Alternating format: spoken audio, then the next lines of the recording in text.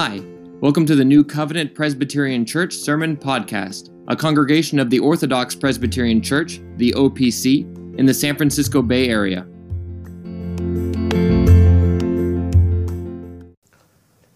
Amen. Brothers and sisters, please remain standing and turn with me in your Bibles to Proverbs chapter 5.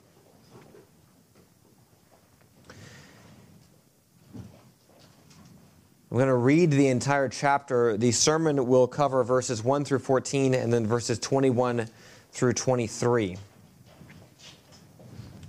Please give your attention to the reading of God's holy word. My son, pay attention to my wisdom. Lend your ear to my understanding, that you may preserve discretion, and your lips may keep knowledge. For the lips of an immoral woman drip honey, and her mouth is smoother than oil. But in the end she is bitter as wormwood, sharp as a two-edged sword. Her feet go down to death. Her steps lay hold of hell, lest you ponder her path of life. Her ways are unstable. You do not know them. Therefore, hear me now, my children, and do not depart from the words of my mouth. Remove your way far from her, and do not go near the door of her house, lest you give your honor to others, and your ears to the cruel one, lest aliens be filled with your wealth, and your labors go to the house of a foreigner, and you mourn at last, when your flesh and your body are consumed, and say, how I have hated instruction, and my heart despised correction. I have not obeyed the voice of my teachers, nor inclined my heart to those who instructed me. I was on the verge of total ruin in the midst of the assembly and congregation. Drink water from your own cistern, and running water from your own well. Should your fountains be dispersed abroad, streams of water in the streets? Let them be only your own, and not for strangers with you. Let your fountain be blessed, and rejoice with the wife of your youth. As a loving deer and a graceful doe, let her breast satisfy you at all times, and always be enraptured with her love. For why should you, my son, be enraptured by an immoral woman, and be embraced in the arms of a seductress? For the ways of man are before the eyes of the Lord, and he ponders all his paths. His own iniquities entrap the wicked man, and he is caught in the cords of his sin. He shall die for lack of instruction, and in the greatness of his folly he shall go astray. Brothers and sisters, thus far the reading of God's word. You may be seated.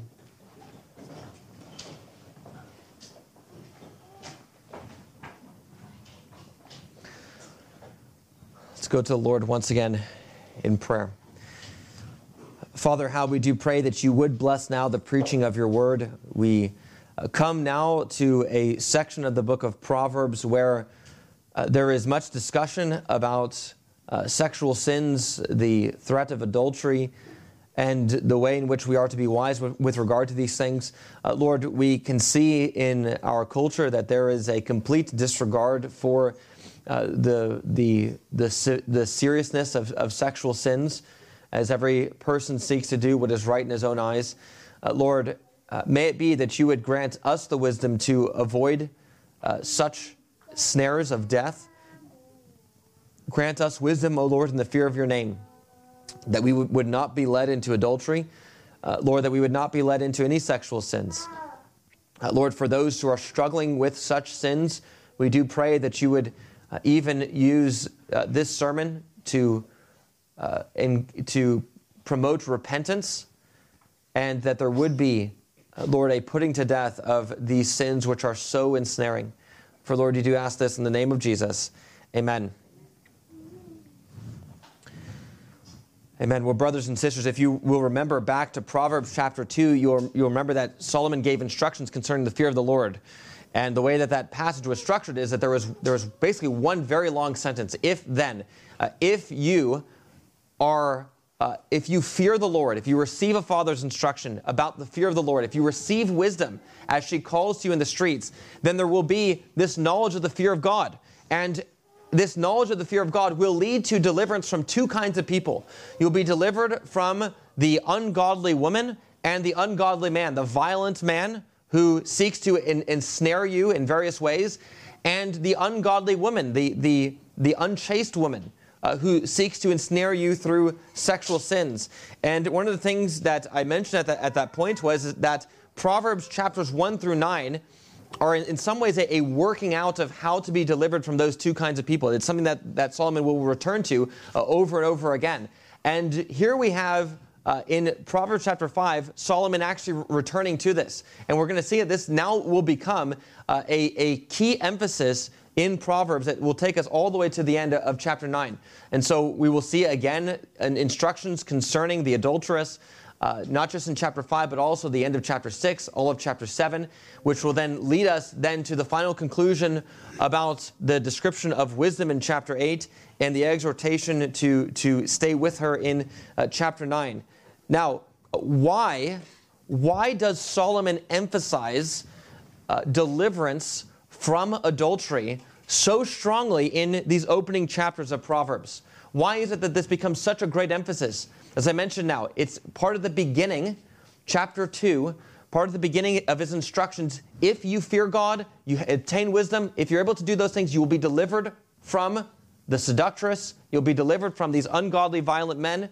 And then there's all these other emphases that we're going to see over and over again. Why is this such an important thing for Solomon? The answer is because those who are wise are delivered from adultery and from all kinds of sexual sins. This is part of what it means to be wise. Those who are wise are delivered from sexual sins. That's the implication. Why would Solomon spend so much time in instructions about wisdom dealing with sexual sins? The answer is because clearly he's drawing a link between being wise and avoiding sexual sins, being able to be delivered from these kinds of sins. There's a connection between those two things. Now, this is one of the main ways that we can understand that wisdom means something more than knowledge. Something I said at the very beginning, in the very first sermon in this series, Proverbs chapter 1, verses 1 to 7. One of the things that Solomon makes very clear at the very beginning, the very opening, is that wisdom is more than simply knowledge. When Solomon is speaking about wisdom, he's not speaking just about knowing things. He's speaking about godliness. Part of the instruction of wisdom is instruction in righteousness, that you may be able to know the right way to walk in this earth. And the point is that Solomon is making is that you could know things, but if you fall into sexual sins, it's because you're a fool. It's because you're a fool. The wise are able to be delivered from these things. There's wisdom and there's foolishness. You could be a very knowledgeable fool, but those who truly fear God, one of the benefits of it is that you will be delivered from these kinds of sins. So there is a connection then between wisdom and godliness. Now, what Solomon is not saying is that a person can be completely without sin.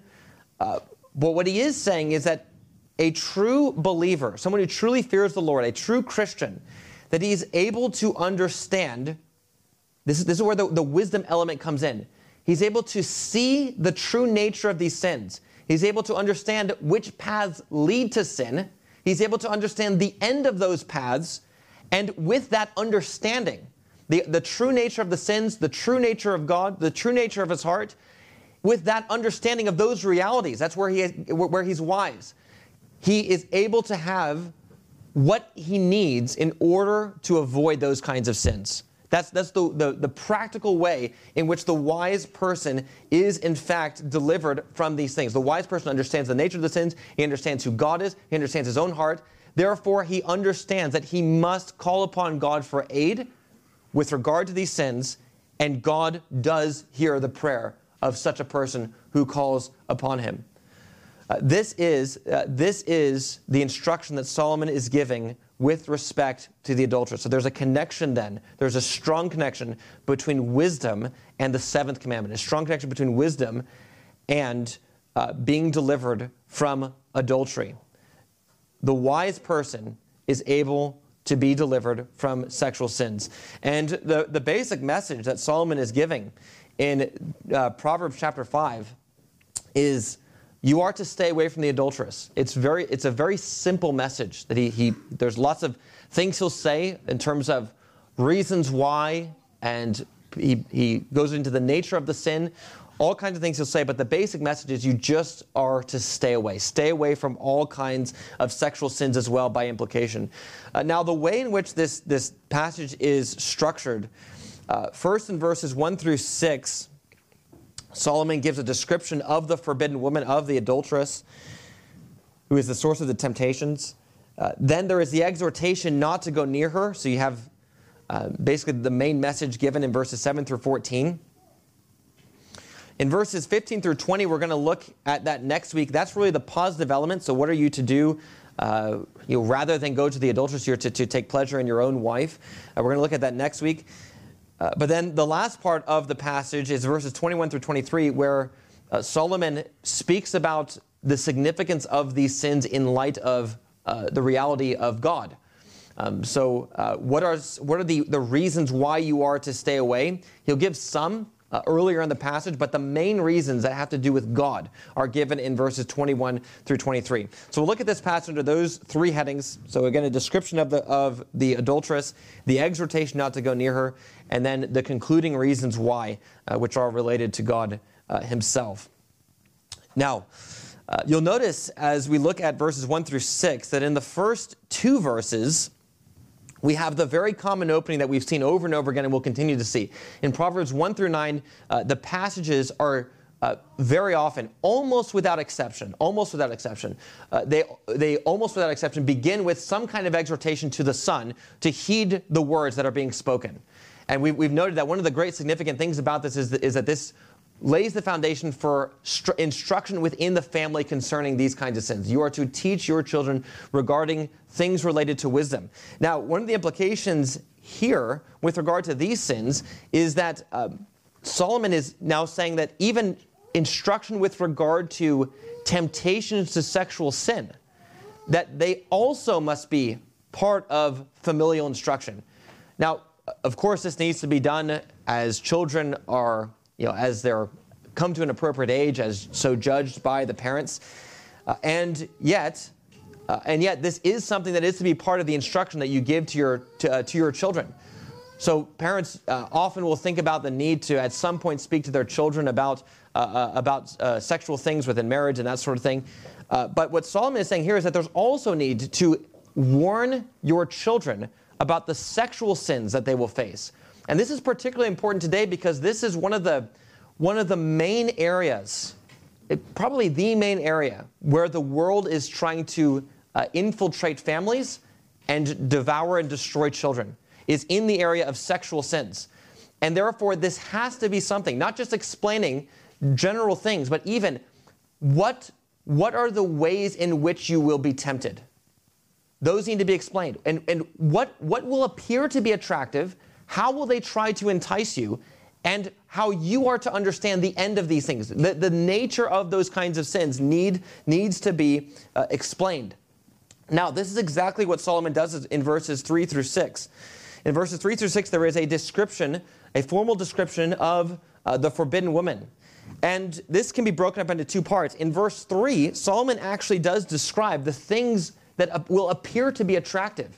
So what Solomon is not saying is, these things are just going to appear to be gross. He recognizes there is going to be something that appears to be enticing. That's going to be the nature of the temptation stuff. That's the reason why it is, in fact, a temptation. But what Solomon wants to impress upon his son is this. It will appear enticing, but the true nature of it, verses 4 through 6, is death.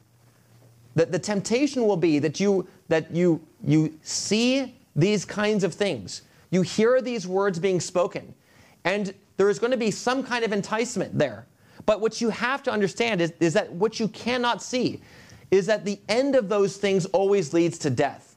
That the true nature is death with regard to those things. So notice here, with regard to verse 3 in particular, the thing that Solomon emphasizes is the lips of the immoral woman. So for the lips of an immoral woman drip honey, and her mouth is smoother than oil. So again, he's not trying to say there's nothing that's going to be unattractive. There will be something, and particularly here, the idea is the words that are being spoken. There's some kind of enticement to sin that appears to be sweet, and that's going to happen. You need to understand that's going to happen. And as I, as your pastor, speak to you, all of you need to understand it's going to happen in your own lives. And children growing up need to understand it's going to happen. There will always be these kind of enticements to sin. Christ says, woe to the world for a temptation to sin. Well, woe to the one through whom those temptations come. But he does then say as well, there is always going to be a temptation. There's a necessity of the temptations to come. It's the very nature of the world we live in as fallen. We pray that we be never led into temptation. We strive to avoid it as best we can. And yet we recognize we will also need to be strengthened to be able to face the temptation. We need to be strengthened such that when we go into temptation, we are able to be delivered out of it. And so in the world today, we see this all over the place.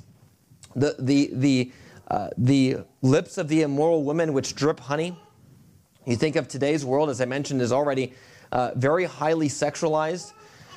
And there is in the world today a great attempt to glamorize sexual sins. There's this great attempt to glamorize everything that is perverse.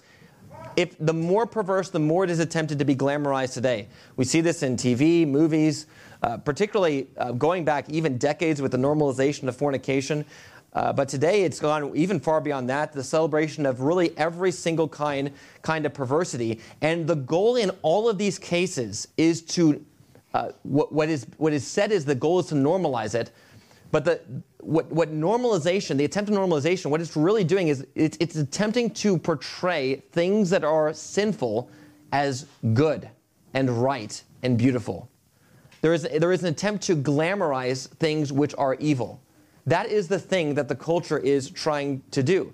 And what needs to happen, there needs to be, brothers and sisters, you need to understand that that is the case, but you also need to instruct your children so that they are warned that this is what the culture is trying to do. The culture is trying to make things that are very, very evil appear to be good. But as Solomon says in verses 4 through 6, the end is death. The end is death. The end is death. Notice what he says it. But in the end, she is bitter as wormwood, sharp as a two-edged sword. Her feet go down to death. Her steps lay hold of hell. The end is death. Those who are wise understand that the nature of sexual sins is this. They may appear to be desirable on the outside, but their real nature is death. It is very much like trying to gild dry bones with gold, such that everything appears to be gold, but if you just scratch the surface even a little bit, there's only death. This is the way in which sexual sins are. This is their very nature. And in the last verse, lest you ponder her path of life, her ways are unstable. And then the translation we have here is, you do not know them. Better translation is actually that she does not know them. The idea is that her path is not the path of life. She does not know the path of life. The path of these kinds of sexual sins is the pathway of death, and there's not even a recognition that this is in fact the nature of the path. And we've discussed this in other sermons in the past, but it is quite true. There is not a recognition today that all of these kinds of sexual sins lead to death, even as they continually lead people to death. Even as the deaths can be clearly seen. There is not a recognition that this is in fact the path, and therefore it is the fool. It's the fool who falls for these things. The reason it makes you foolish is because it shows you do not understand the nature of it. You do not understand, you see the outward enticement and you think, well, this is the way it is. But the wise one knows better because he knows that the true nature of these kinds of things is actually that they lead to death. That there is an outward glamour, but in reality, they lead to death. One of the things that we've noted even in a previous sermon is women involved in the production of pornography have an unusually low life expectancy. 37 years old. 37 years old. How could that be? It's because those sins lead to death. They lead to death. It appears to be glamorous on the outside, but its end is always death. And brothers and sisters, the point is to say this, is that those kinds of sins, they lead others to death, but also if you become ensnared and entangled in them, they will lead you to death as well. That's the reason that Solomon is giving this description. You have to understand the true nature of these sins. And so, of course, if this is truly the nature of the adulteress, so to speak, of the forbidden woman, the immoral woman, then of course then the exhortation makes perfect sense in verses 7 and 8. Therefore hear me now, my children, and do not depart from the words of my mouth. Remove your way far from her, and do not go near the door of her house. The exhortation is very simple. If this is the nature, stay away.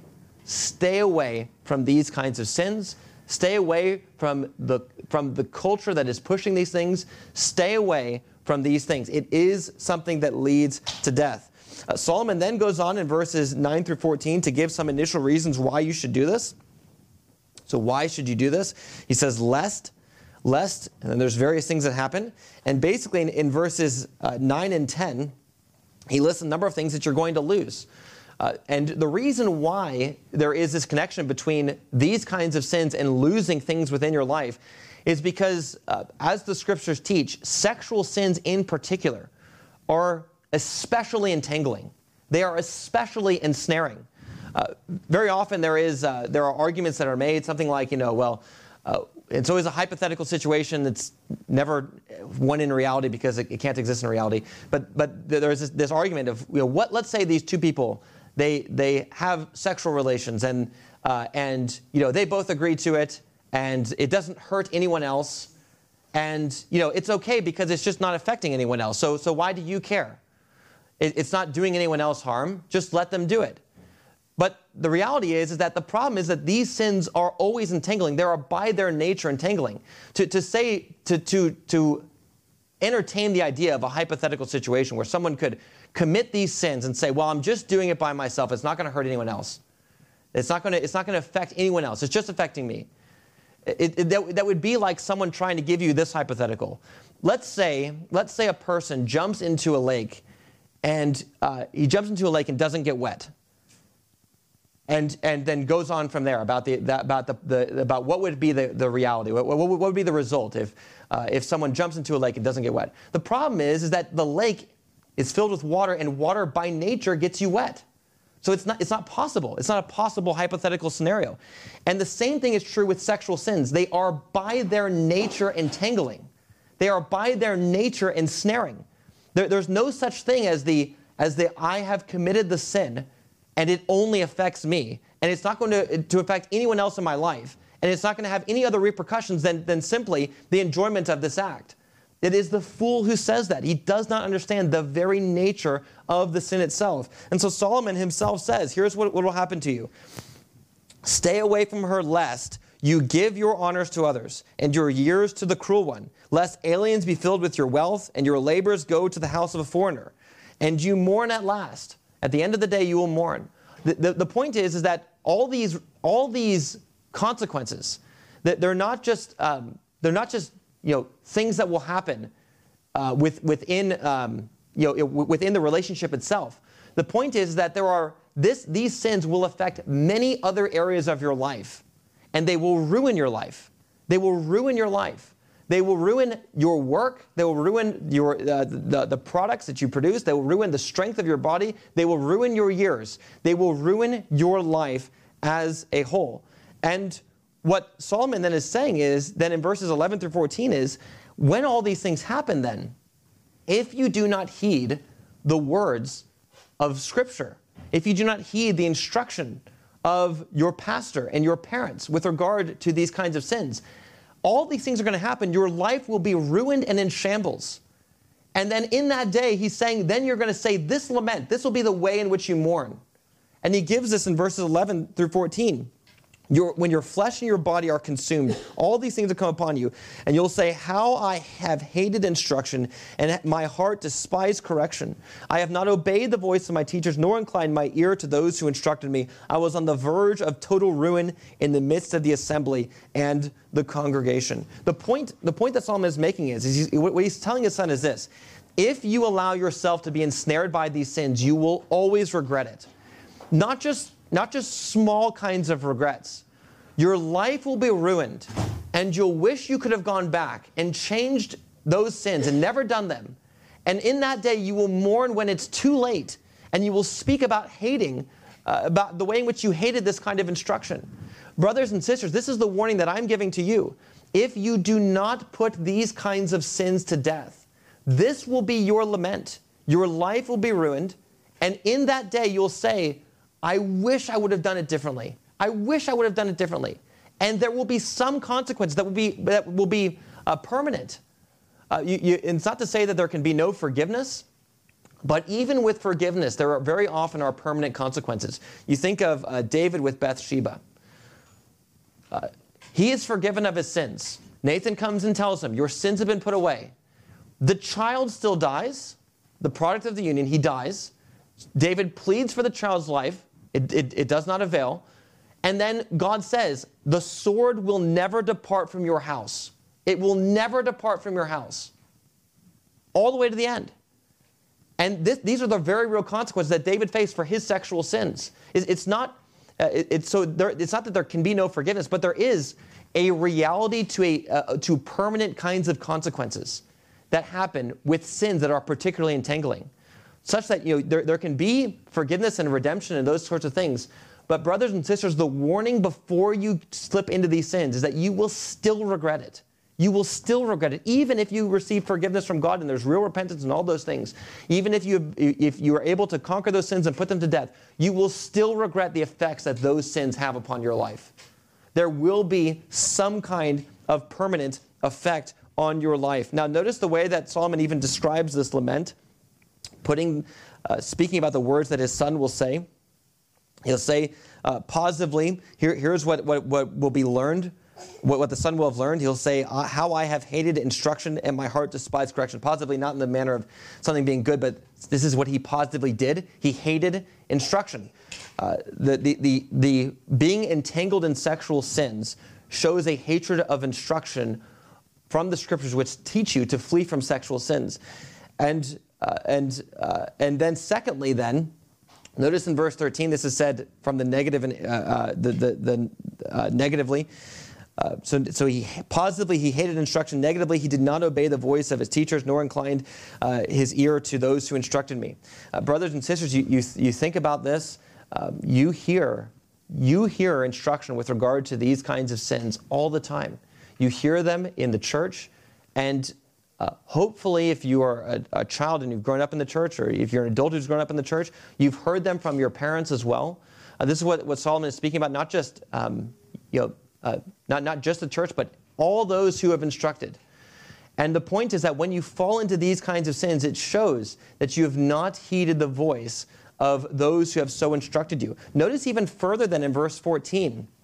Verse 14 makes it clear that Solomon is actually speaking about these sins in the context of the church. Remember, he's speaking to his own son, so not a Gentile, not a pagan, but someone who is within the church. And the way in which Solomon describes the mourning of the son in verse 14 is, I was on the verge of total ruin in the midst of the assembly and the congregation. So now I'm in the church and I see that I am in complete ruin.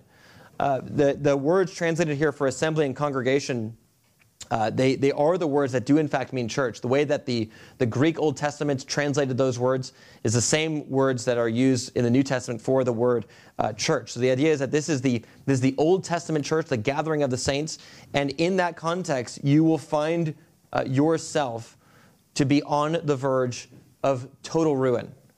That's the way in which Solomon describes these kinds of sins. And brothers and sisters, again, I testify to you that if you allow sexual sins to progress in your life, if you do not put them to death, if you do not cry out to God for deliverance, if you do not turn to Him in the fear of the Lord, if you do not recognize the ensnaring nature of these sins and fight to put them to death by the Spirit, you will be in the same position one day, mourning over the falling apart of your life. You will be in the same position, your life in shambles, your labor going to another, and your strength wasted. These are serious sins. Do not let them live. Do not let these sins live. Now, if this were all that Solomon gave in terms of reasons for staying away from these sins, surely that would be enough. It should be enough. And yet, Solomon goes even further in verses 21 through 23 because he shows not only is it just naturally wise in the sense of it's not going to destroy your life if you stay away from these sins. If you get entangled in these sins, it is going to destroy your life. But also, there is a relationship between these things to God himself. The main reason to put these sins away, that goes beyond even the fact that your life will be ruined, is the fact that these sins are done in the sight of God. They are done in the sight of God. So this is the way that Solomon ends. This is the climax of his instruction with regard to these things. Now, the reason this is significant is because all sins are done in secret. Sins in general, by its nature, they are deeds done in darkness. This is one of the reasons why the scriptures have this dichotomy of light and darkness.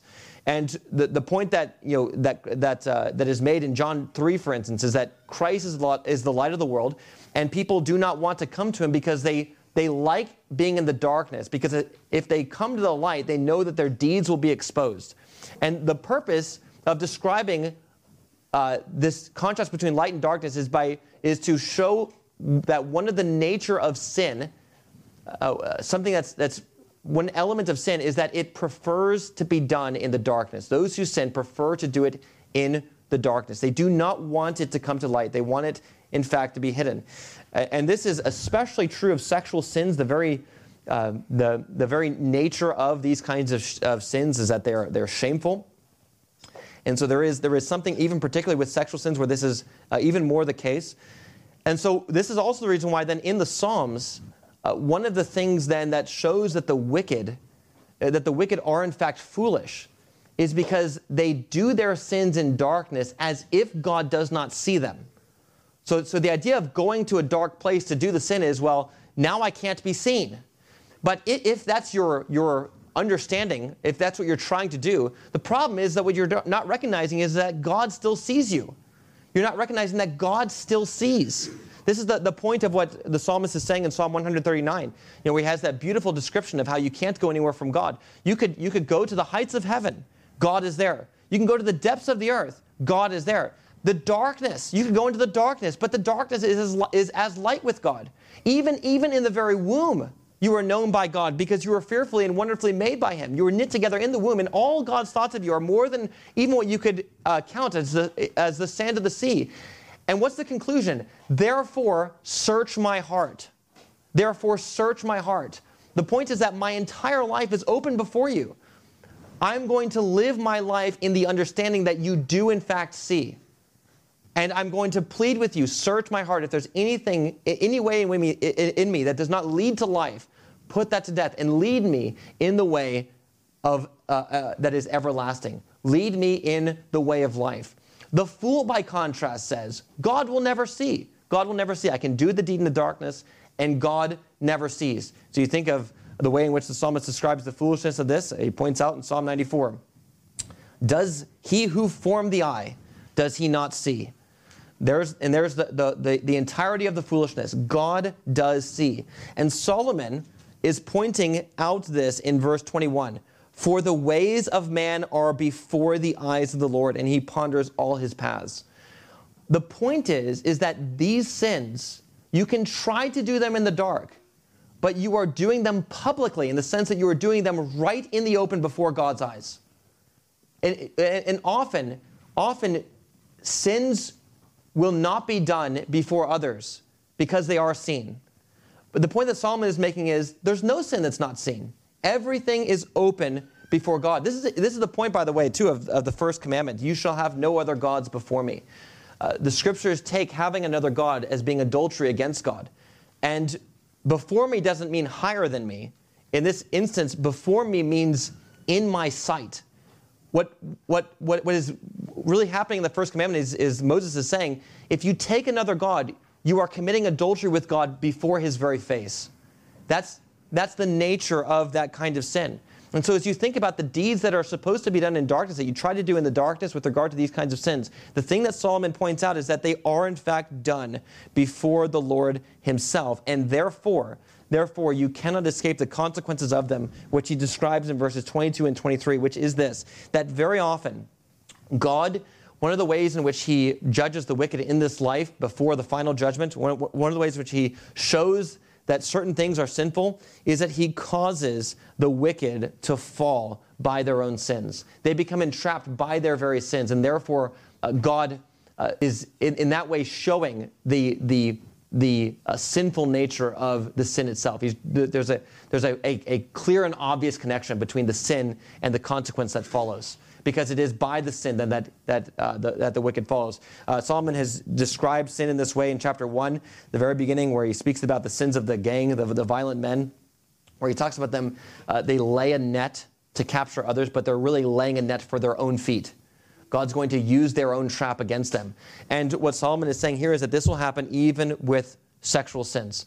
They will ensnare you, and by those very sins, that'll be the way in which you die for lack of instruction, and in the greatness of your folly, you will go astray.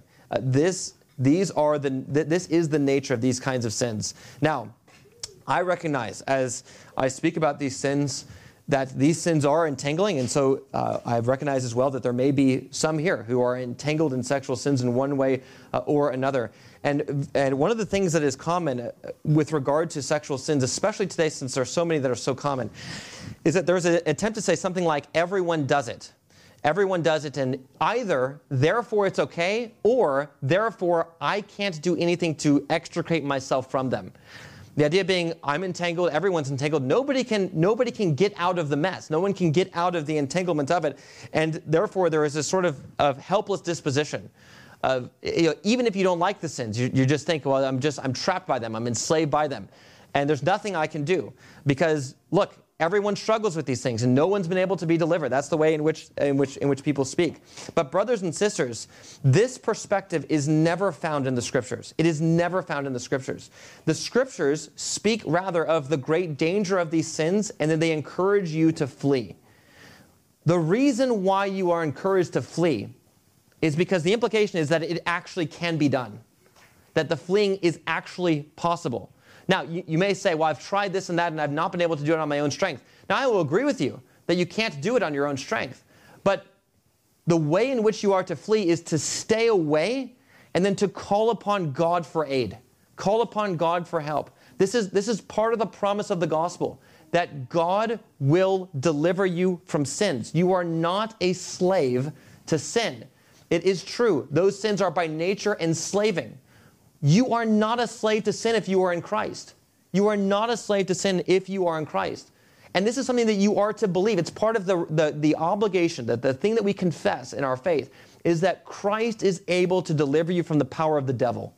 He's able to deliver you from the power of all of these kinds of sins. God is able to do it. You must believe and turn to Him. And in turning to Him, then, you are to flee. You are to flee from these kinds of sins. Do you need help fleeing? The thing you should do is go to God, ask for help. But be sure that you do actually flee. Be sure that you actually flee from these sins. Stay far away from them. Now, as I mentioned, these sins are particularly entangling. There are very few things that cause people to have more regrets than sexual sins. They are extraordinarily serious. And we have seen in our own country that with each successive generation, these sins have become more and more accepted, more celebrated. People are introduced to them at a younger age. There are more vigorous arguments that are given in favor of them. But brothers and sisters, the thing that has not changed is the nature of the sins. They still lead to death just like they always have.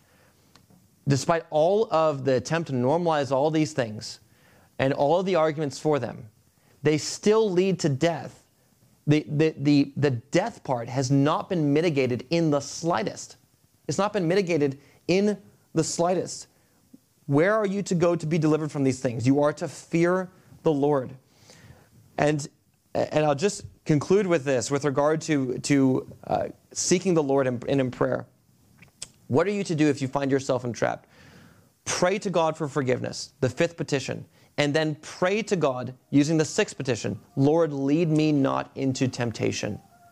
And when I'm in temptation, deliver me out of it. May it be that God would grant you the heart so to pursue Christ, and that you would seek above all else to reserve yourself pure and blameless for Him, remembering that you are a part of the body of Christ, that Christ has died to purchase your holiness, and that He is able to bring you out of these sins and to reserve you for himself. Let's pray. Oh, Father, how we do pray that you would grant us your Spirit, that you would grant us your Spirit that we might put these sins to death. Lord, grant us our hearts to be wise. What a wonderful thing it is, as we think even back to Proverbs chapter 2, that there is this instruction that if we receive wisdom, we will know the fear of the Lord and be delivered even from these kinds of sins. Lord, deliver us from these kinds of sins. Grant to us a true wisdom in this regard, O Lord, to understand the nature of these sins and to act accordingly. Understanding the nature of our hearts to be prone to temptation, but understanding as well your nature and the glory of the gospel in your Son, the Lord Jesus Christ, whereby even these sins can be put to death. For Lord, we do ask all these things in his name. Amen.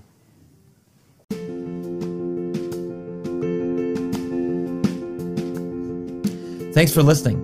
If you'd like to find out more about our church, you can visit our website at newcovenantopc.com. You can also follow us on YouTube, Facebook, and Instagram. If you've benefited from this ministry and want to know of ways you can help or support it, we'd like to make you aware of our new capital campaign to build a new building. God has recently blessed us with growth here at New Covenant. Over the years, our church has been small. It's gone up and down, but overall things have been tight financially, and the church has been small. Now, by the grace of God, we are growing. We believe it wise in light of this to think about building a new building to facilitate even more growth. Our current building only seats 72. We cannot fit any more seats, and if we were to fill every single one, every Lord's Day we would have no more than 72. The plans for our new building would more than double the capacity and enable us to grow to a point where we can be stable financially and even be able to help other churches. One of the things that we want to be is a church that is able to look beyond itself for the sake of the advancement of the kingdom of God. We believe that this new building can help us get there. And so we are praying that God would provide for us the funds needed to build a new building, that we would grow to fill it, and that one day we would even be able to plant a church ourselves. As you know, doing ministry here in the Bay Area, this is a very dark place. There is a great need for the light of the gospel to shine, particularly in this place, through the preaching of the word. And so if you want to support us and to support our efforts to see this new building built, please consider giving a financial gift to this end. You can give by sending us a check with building fund in the memo line. Our address can be found on our website. You can also give by Zelle by sending the money to nc.opcsf.treasurer@gmail.com with building fund in the memo line. May God bless you with a greater knowledge of his word and zeal for his name.